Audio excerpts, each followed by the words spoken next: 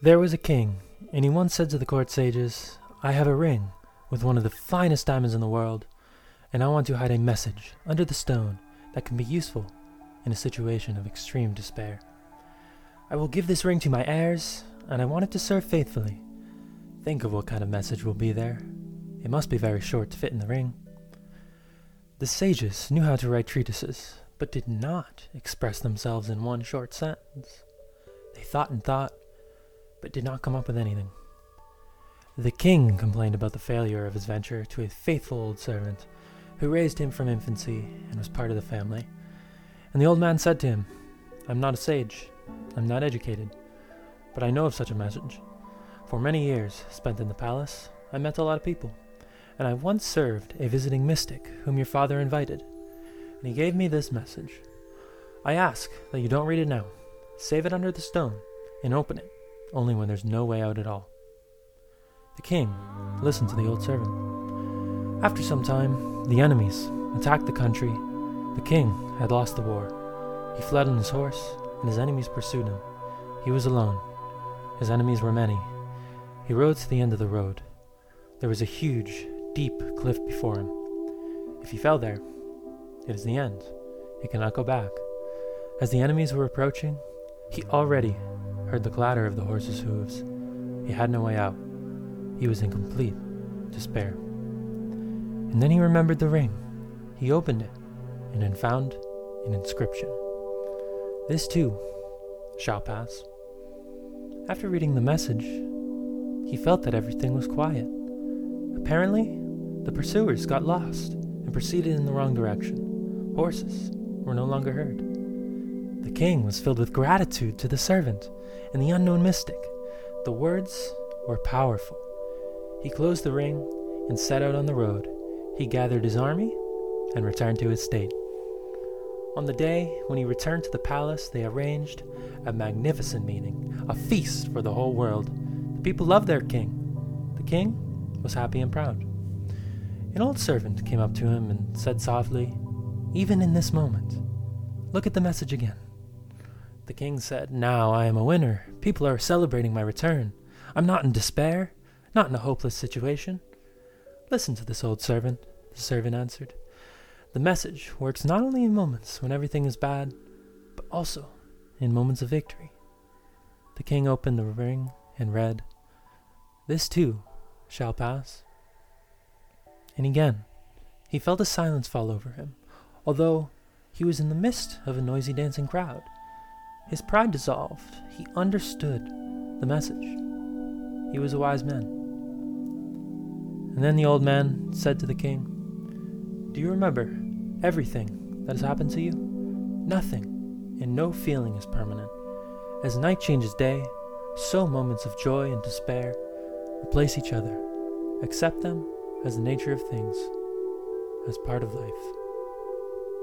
This too shall pass."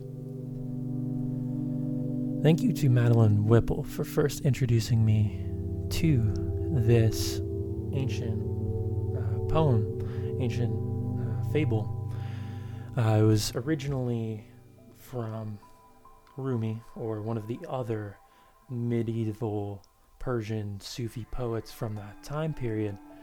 But I stumbled on this through a 21-day meditation challenge of abundance, and I felt the message is one that is very powerful. This too shall pass. And, we all sit here waiting, many, whether it's for direct relief or even for simply just to happen, we don't know what's happening right now. And I talk about the opportunity for exploration, a pursuit of creativity. But I do realize that this may not be a reality for everybody. I'm in a position of privilege to where I can be doing these things. And, when you got to worry about physiological needs, if you got to worry about getting food on the table, paying your bills and having a place to stay, there's a lot that comes with that. And you're not going to, being creative and doing some art is the last thing you're worried about, even if it can be, stress relieving. So I encourage you, if you're in the situation to where you can explore creativity and explore who you are on a deeper level in this time, and construct your own reality, I encourage you to do so. But I understand if it's not a possibility. Reading of this fable, right now, it may feel like we are at that cliff, right, with this pandemic that's going on. For a lot of us, let's put ourselves in the king's shoes. If the king had simply given up, jumped off the cliff, it would have all been for nothing. The opposing enemies, they miraculously vanished. And why was that? It was because the king realized this shall pass.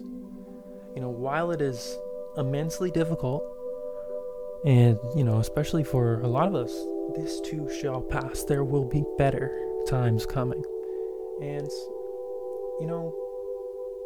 the situation is already here, right? There's no need to necessarily argue, stigmatize blame on specific individuals, specific political differences we may have. This is a time of coming together. And with the energy we are dividing ourselves with, fighting and using it in fear, we could use it to lend a helping hand, construct a greater reality, create a better humanity. Because we know eventually this will pass. This too will pass. If you truly want to make that difference, look to the future. Analyze how you can make it brighter in your actions in this very moment. The world needs your unique talents, your unique perspectives. It needs your unique contribution to the betterment of humanity. And we need you if we're going to create a brighter human condition. Do remember, this too shall pass. All is temporary. Believe and trust in what lies. If you're at home, you got nothing to do, or you don't have places to be, try and find ways to grow. Do something that makes you feel good. Embrace luxury. And luxury doesn't have to be an expensive car. Luxury is in simplicity. It can be as simple as a hot bubble bath or a warm glass of tea. Maybe call your grandma on the phone. Do something that makes you feel good. That is luxury.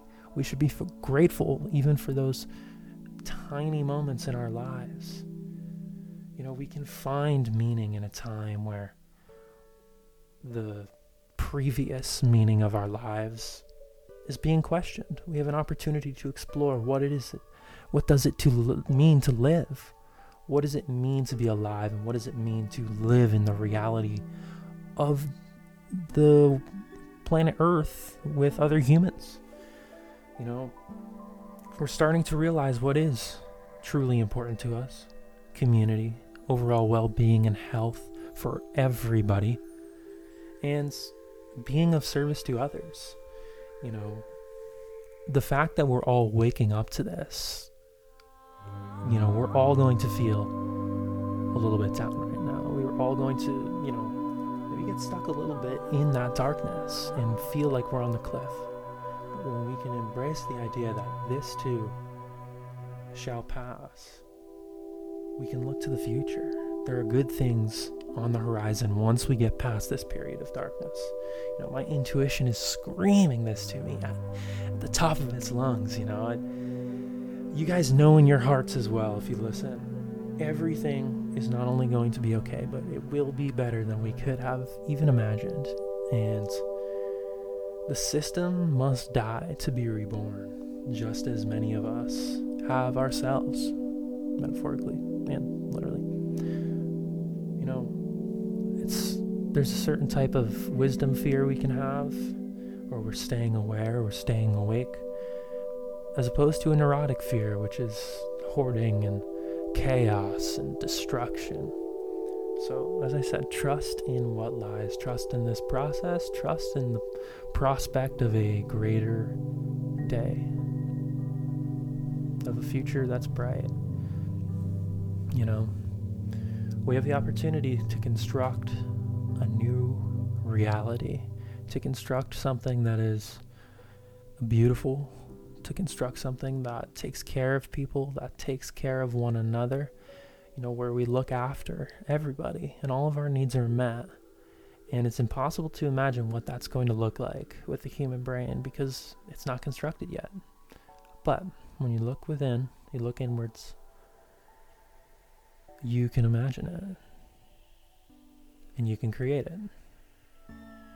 I'll see you all next time.